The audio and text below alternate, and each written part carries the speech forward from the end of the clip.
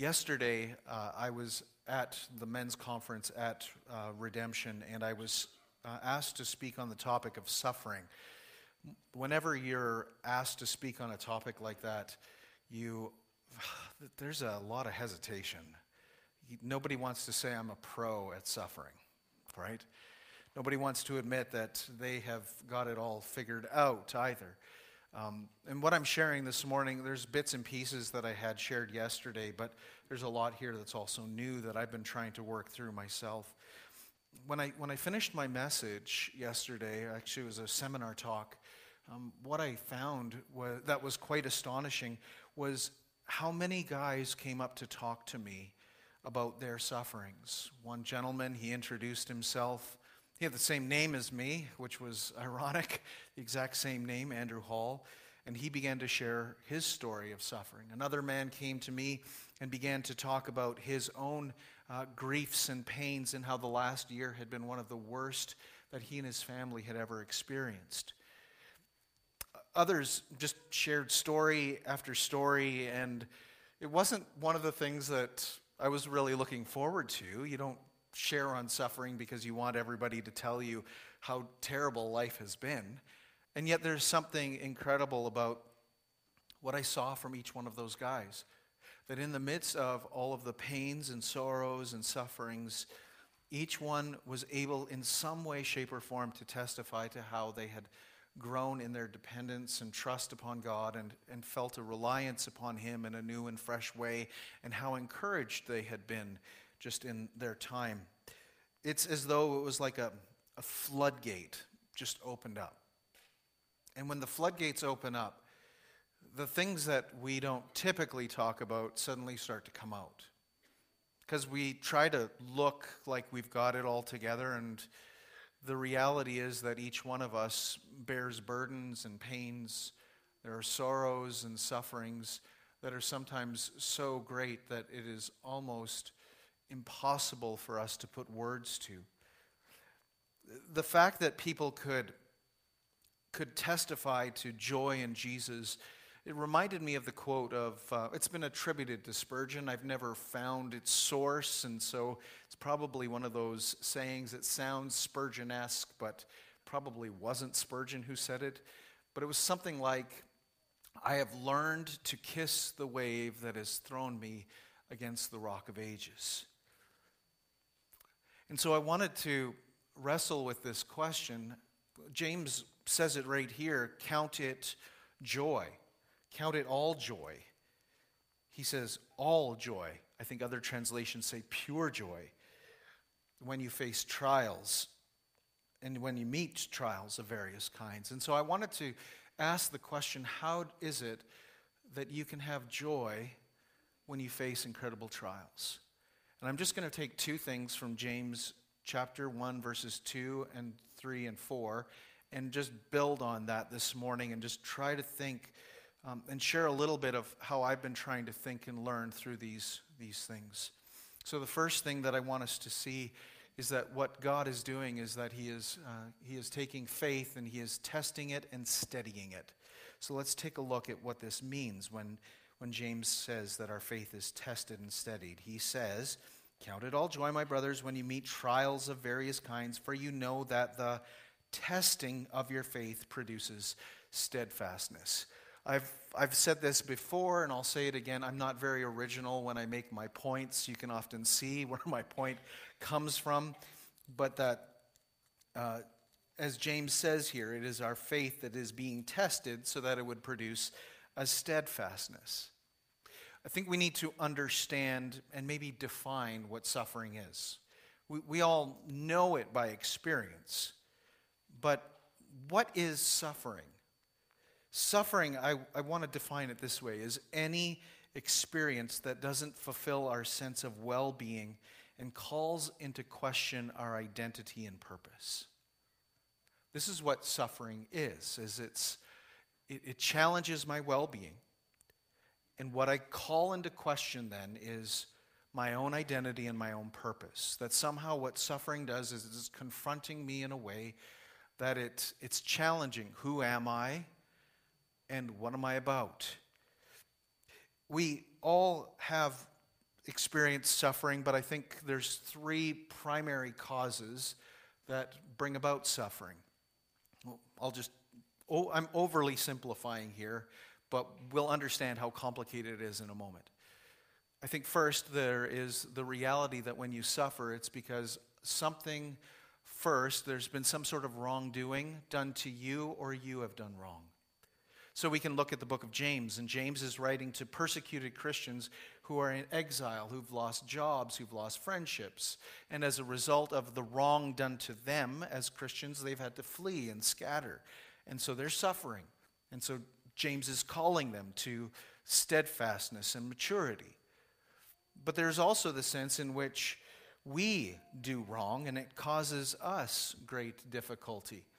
If you were to, for example, choose to eat too much on a consistent basis, it would cause you health issues. And gluttony is a sin in the Bible. And as a result of that, if you overeat and you indulge, there's going to be issues that will come up in your life.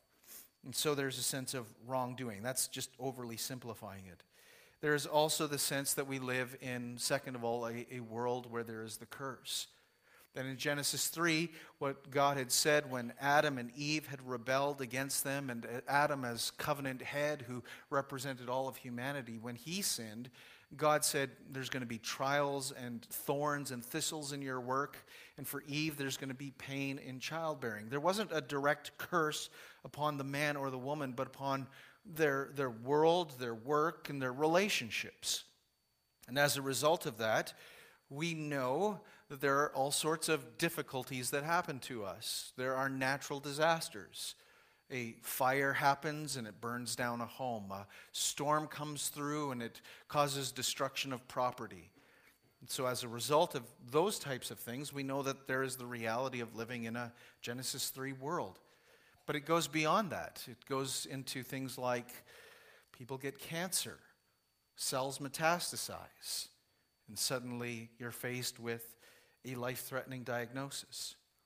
Or there's some other type of chemical imbalance that suddenly you struggle with your own disposition because of a chemical imbalance in the brain that you struggle maybe to focus, you struggle with depression, or there's something there that causes you to feel that life is harder than you could have ever imagined.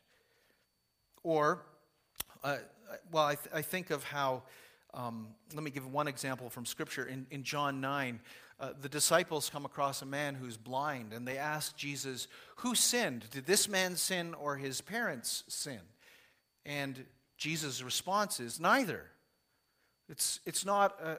There's not always a direct cause and effect relationship. It's just the fact that sometimes we're in this world, we experience sufferings and we experience hardships.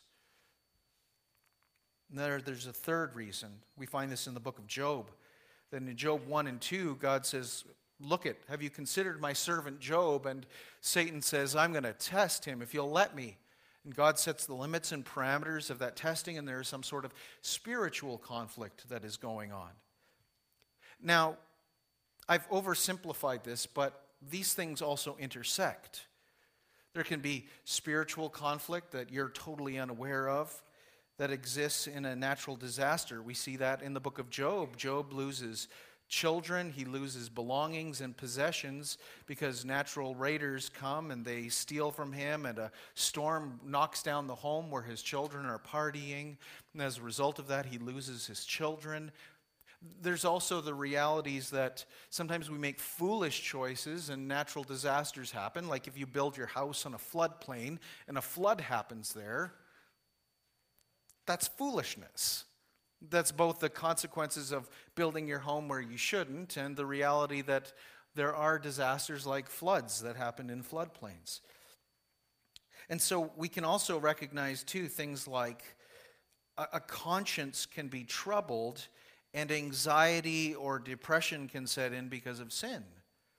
So we have to understand that suffering is incredibly complex in terms of how it comes at us. And yet, James is wanting us in the midst of this, if there is no obvious connection between suffering and sin, then he wants us to see what God is doing. Now, if we can stop and say there is an obvious reason, a connection between my sin and my suffering, then the very first thing that we ought to do is that is a testing of our faith that is calling us to repentance. It's calling us to turn back to God. It's calling us to flee to him and run to him and find mercy, that his arms are wide open. And so, suffering that is because we have sinned does not mean that we should run further from God, but to run towards him. But if there's no obvious connection between our suffering and our sin and sin, then we need to also understand this nature of this testing that God is doing. Peter will say it in 1 Peter 1:7 that your faith is being tested so that it may be refined, so that it may be pure as gold refined in the fire. But we have to also understand that in our day, suffering is almost entirely seen as completely negative. In the DSM-5, that's the diagnostic...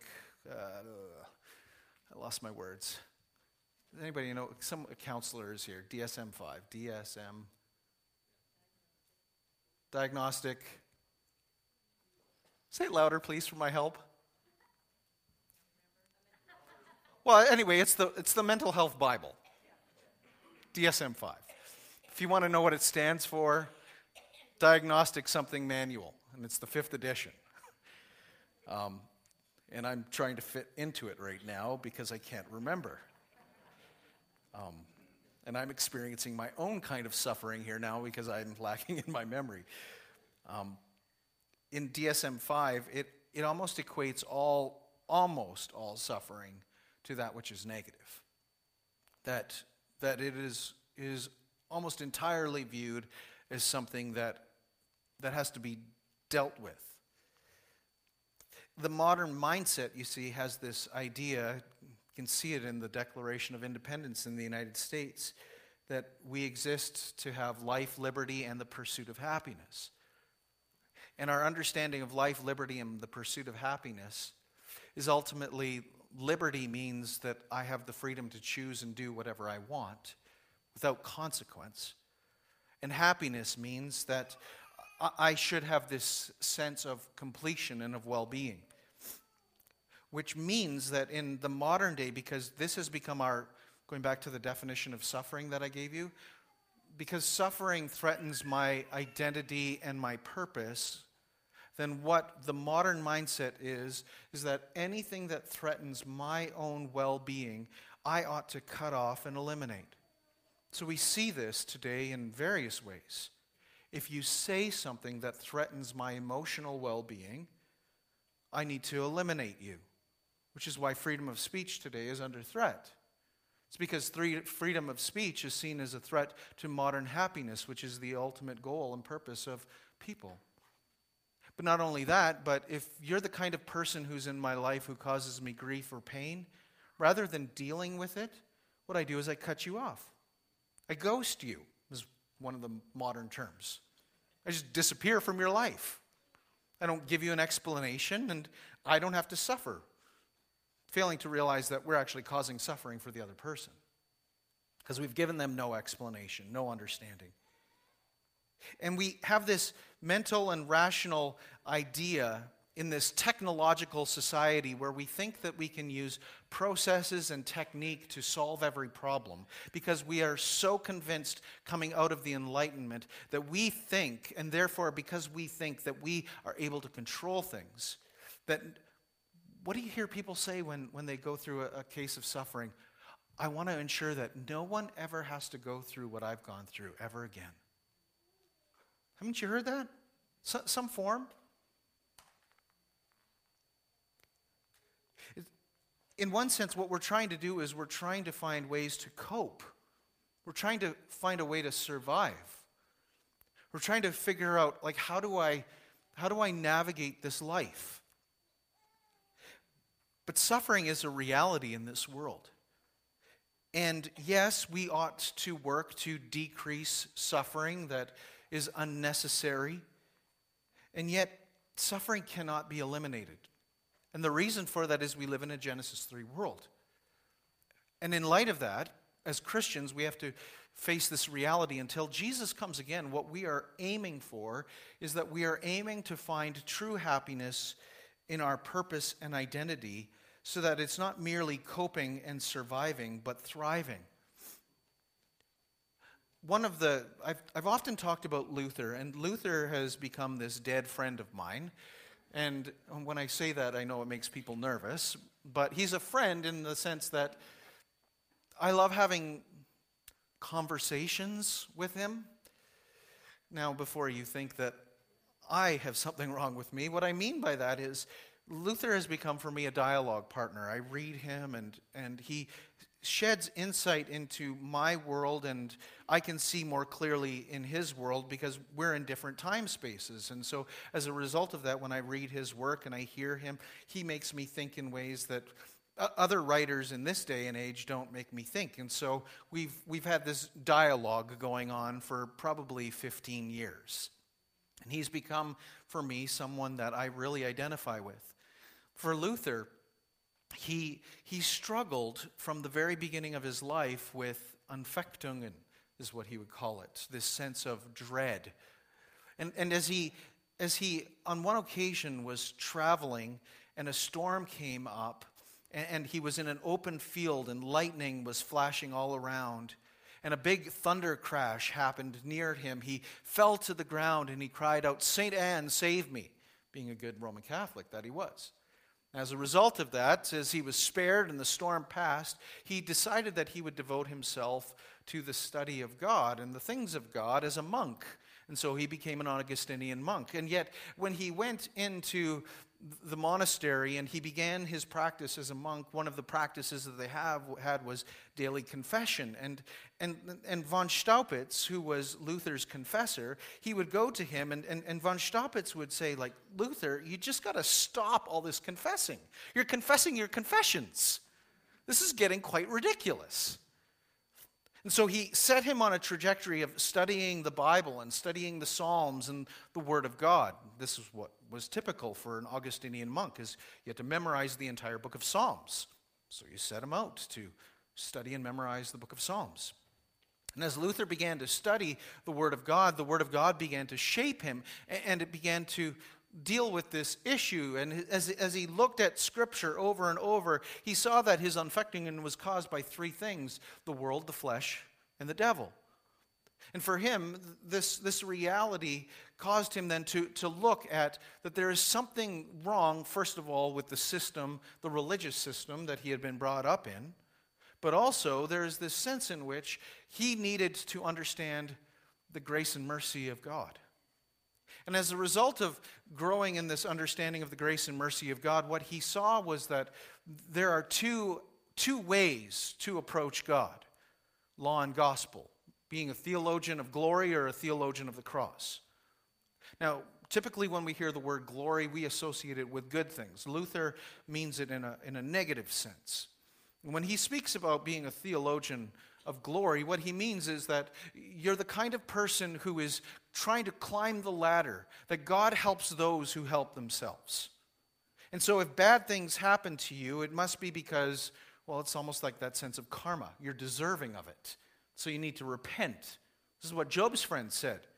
"Job, you must have done wrong. This is why all this bad stuff has happened. You're falling into the system. What you put in is what you get out. So repent." But that's not, as we know, that's not how suffering actually works. Suffering is far more complicated than that.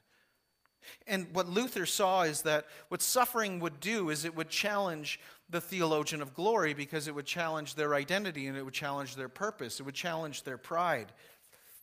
And yet, we can see that there is still this theology of glory that exists all around us. In fact, it's in all world religions, it's in secularism, it's in self-help books, there's practical things, yes, that you can do and learn so that you cease to suffer. But at the same time, there is something that God is doing powerfully in the act of suffering.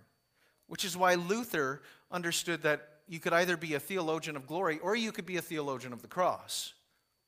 And what Luther meant by being a theologian of the cross was simply this, that either the cross claims you or you stand opposed to the cross. I have been crucified with Christ, and I no longer live, but Christ lives in me. The life that I now live, I live by faith in the Son of God who loved me and gave himself up for me, Galatians 2:20. And for Luther, then, this became a framework by understanding that the way that we deal with suffering is that suffering comes to us and it confronts the theologian of glory in each of us. It's coming to attack that sense of pride, that sense that I can live without God. And yet the theology of the cross is that my end is my beginning. My death is my life. My crown is through a cross. And that the way up is the way down. That God opposes the proud, but he gives grace to the humble. And so there is not loss in confession, but there is grace. And so in understanding this, just going back to this idea that James has in terms of that your faith would be tested and it would be steadied. That what the cross does is it comes to us and it is aiming to crucify in each of us the theologian of glory. And suffering comes and it reminds us that there is no true joy, there is no true happiness in this life apart from God. If you want proof of this, here's a simple thing that you can think about. When suffering happens to someone who has no relationship with God, who has no regard to God, one of the common things that you hear from people is this: why did God allow this to happen to me? I can live my life without regard to God, but the minute that my identity and purpose is challenged, what do? I call into question the very goodness of God or the very power of God or the very existence of God. Which means, it means that there is a theologian of glory in all of us. That we want to be happy apart from God. That we want to think that we can be okay and that we can find techniques and processes and systems out of suffering. And all of those things, yes, we ought to be working to relieve suffering, and we will never eliminate all suffering. And as a result of that, it makes me think of what C.S. Lewis would say. C.S. Lewis would say, God whispers us to in our pleasures, he speaks to us in our consciences, but he shouts to us in our pains. It is his megaphone to arouse a deaf world. You see, God is aiming to arouse you constantly to your need for him. Because what is faith? Faith is, we need to understand what faith is. Faith is believing in God when things are difficult and hard. Faith is holding on to the promise of God when everything threatens to grab it out of your grasp. It is not how hard I hold on to God, but it is believing that God holds on to me. Faith is this constant understanding that in this world we have trouble, but as Jesus said, we take heart because he has overcome the world. And so this is what, when we go back to this idea of testing and steadying, what God is doing is he is testing and refining to pull out that theologian of glory in every single one of us and to put it to death. So faith is tested and it's steadied by this work of suffering that God is doing to remove the theologian of glory. It's a lifelong process. But then the second thing is, not only is faith tested, but faith is matured. James says this in verse 4. And let steadfastness have its full effect, that you may be, and I've mentioned this several times, perfect and complete, lacking in nothing. That word perfect, I think, another way to understand it is mature. It's that Greek word of having this end goal in mind. And the end goal that God has in mind for us is for our well-being. But if we go back to what I said suffering is, it's anything that challenges our sense of being fulfilled and well-being and our identity and our purpose. One of the things that we have to realize is that in this modern age, the whole idea of identity and purpose for your life is something that our world tells you, you create it. You figure out your identity. So here's how our world even does this on a, it's complicated, but in our day and age, what is your identity? Who are you? We have no way in this modern world to understand our own identity. If it's something that I have to create, then it puts this incredible burden on me. It actually creates the kind of suffering that is unbearable. Because what if I don't know my identity and I feel as though that I am the wrong gender in the wrong body? I have to create my own identity. This is the kind of world that we live in, is we have no structure, we have no framework by which to understand what does it mean to be a human being. We have lost this reality. You can just listen. Even this week, I was listening to the parliamentary committee had discussed putting aside medical assistance in dying for those who are suffering with mental illness. And a gentleman was brought on to be interviewed, and he was despairing that he couldn't die. And my heart breaks. My heart breaks that in this world that we have no category for suffering except the idea that I have to eradicate it at any cost. And that creates an enormous burden of suffering in and of itself. It creates an unbearable existence. Because if I have to create my own sense of identity and purpose, then what I am going to find is that this life is beyond, there are too many options. And how am I ever going to figure it out? But if my identity and my purpose are not something that I have to create, but that I receive by grace, then there is something fundamentally different then. Because then I can say that suffering is doing a good work, which is what James says here. And if suffering is to do a work in me, that it is to test me, it is to refine me, to steady me, and it is to mature me, then I also have this conviction then that God must ultimately be doing something, and He must have some purpose for suffering and pain and evil that I don't understand. That He can make suffering serve His purposes by having it exist rather than it not existing. And if that's the case then I also have to believe that somehow God is able to do far more abundantly because He is all-powerful. And being an all-powerful God, He's working all things together for His good. Which is why James can say that you consider or count it joy when we face trials, because we know these trials are producing in us a testing of our faith, that it makes us steadfast, and that steadfastness, what it does is it matures us. It means that God is working in a way that this is not out of His control. This is not random. This is not God testing us as though He's springing on a test to see if you'd fail. But rather, He is working to create a maturity in you, and the maturity of a Christian, faith matured, is dependence upon God. Faith matured is dependence upon God.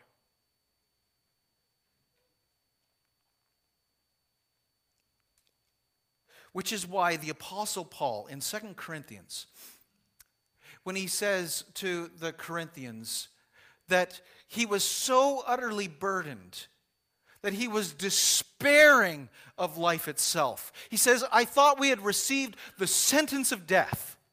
I thought we were going to die. It was so bad. And I was despairing. This just sounds like mental anguish along with physical sufferings. But he goes on to say in 2 Corinthians 1 verse 9, but this was that so that we would not rely upon ourselves, but upon God who raises the dead.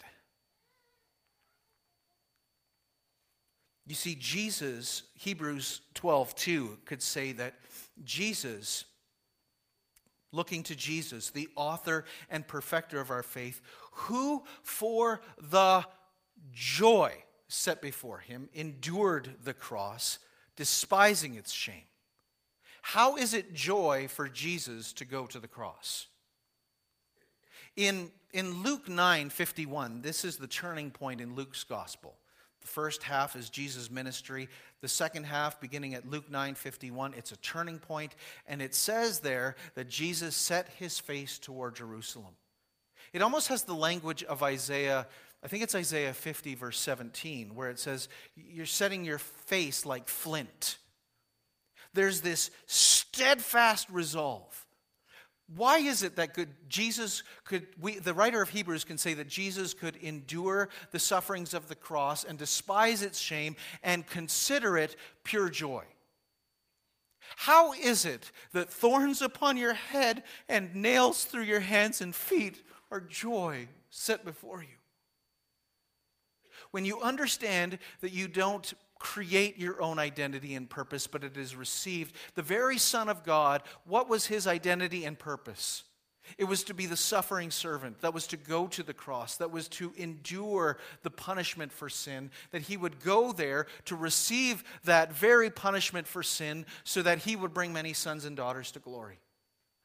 And that's what brought him joy. It was joy beyond the cross. Is that he saw beyond the suffering, that what his suffering was producing was many sons and daughters for glory. And so he could go to the cross and embrace it, and he could be a man of sorrows, acquainted with grief, and he could be one that men would turn their faces from, as Isaiah 53 describes him. We despised him. And yet he could, in all resolve, in his identity and purpose, go to the cross.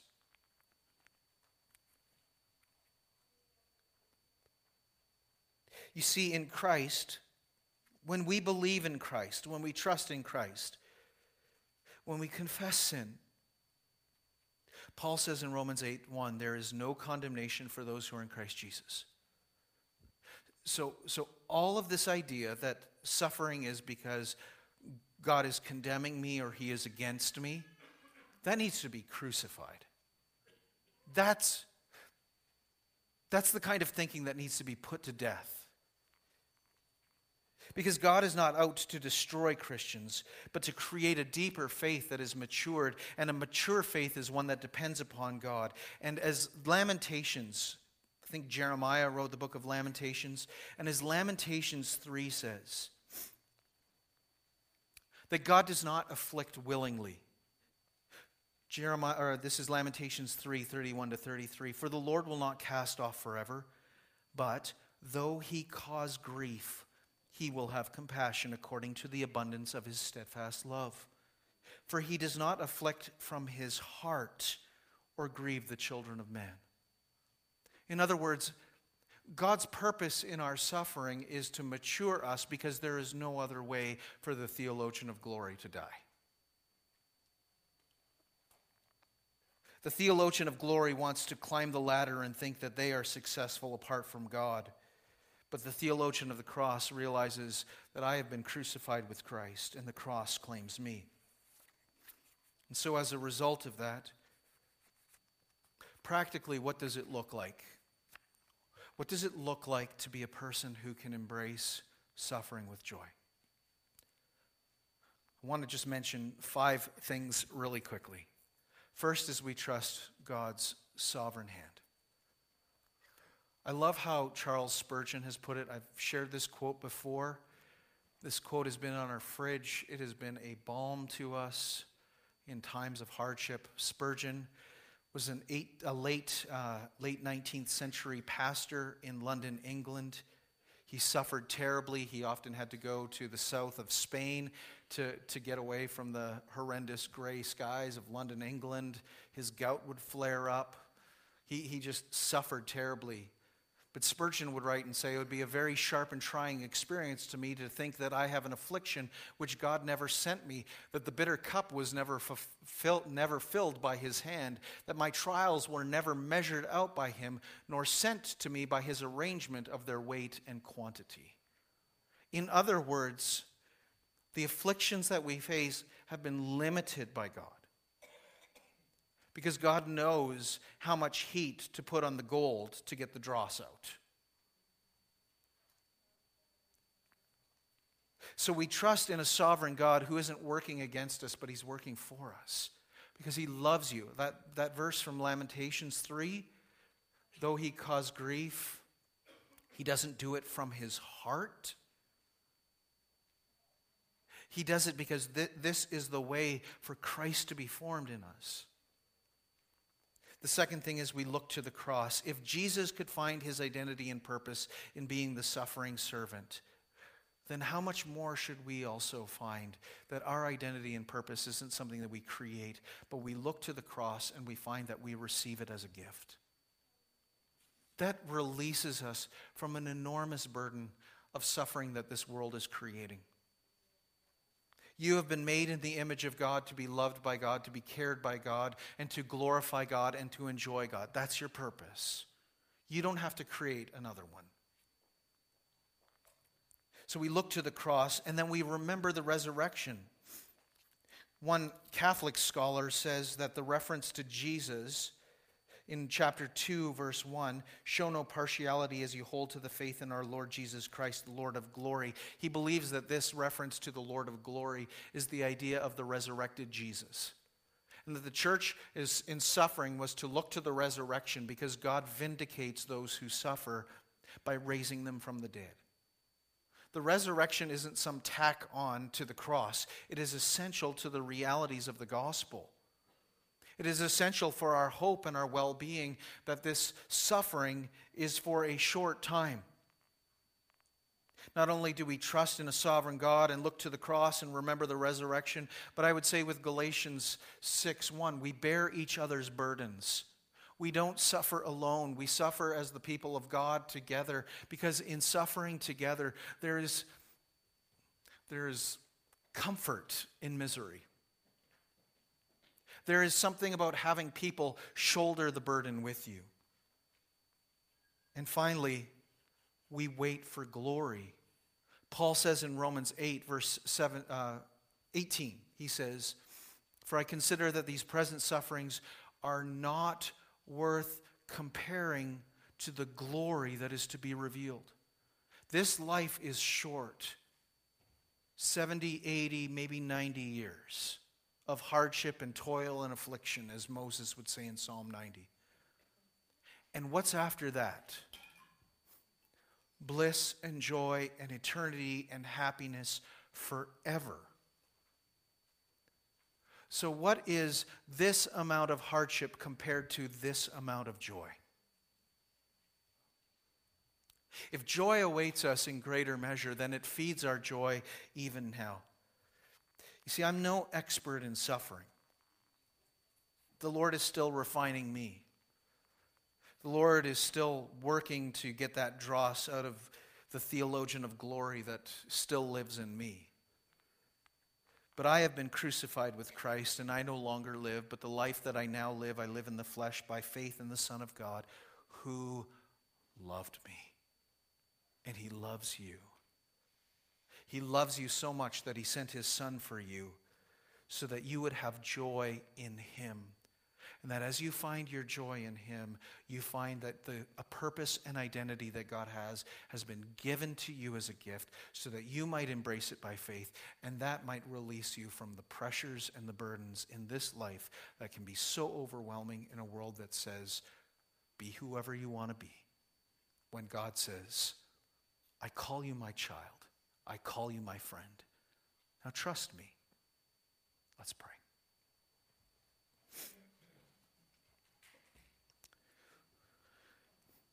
Lord, I thank you that in the face of trials and difficulties and pains, that you are working in us. When we put our faith in you, you are wanting to do something so that you actually do produce a joy in us that is beyond this life. For many people in this room, there is great anguish today. There is great sorrow. There's loss. There's the challenges of health. There's the challenges of mental health. There are disasters that have happened and economic pressures and all sorts of challenges. And this is no indication that you do not love your children, but it is an indication that just as a father disciplines his son, so you discipline us because you love us. We look and we see this, Lord Jesus, in your love by going to the cross. As we are about to partake of a meal that reminds us of the cross, we pray that you would help us to cling to the cross. That if, Lord Jesus, your identity and your mission and purpose was to go to that cross, by looking beyond it to see many sons and daughters being brought to glory, then would you help us to look beyond the present sufferings which don't compare to what you are doing in refining us to be like gold, purified in the fire. Give us faith, Lord, to hold on to this, but ultimately that you would hold on to us. Which is why we come to the table this morning and we pray these things in Christ's name. Amen.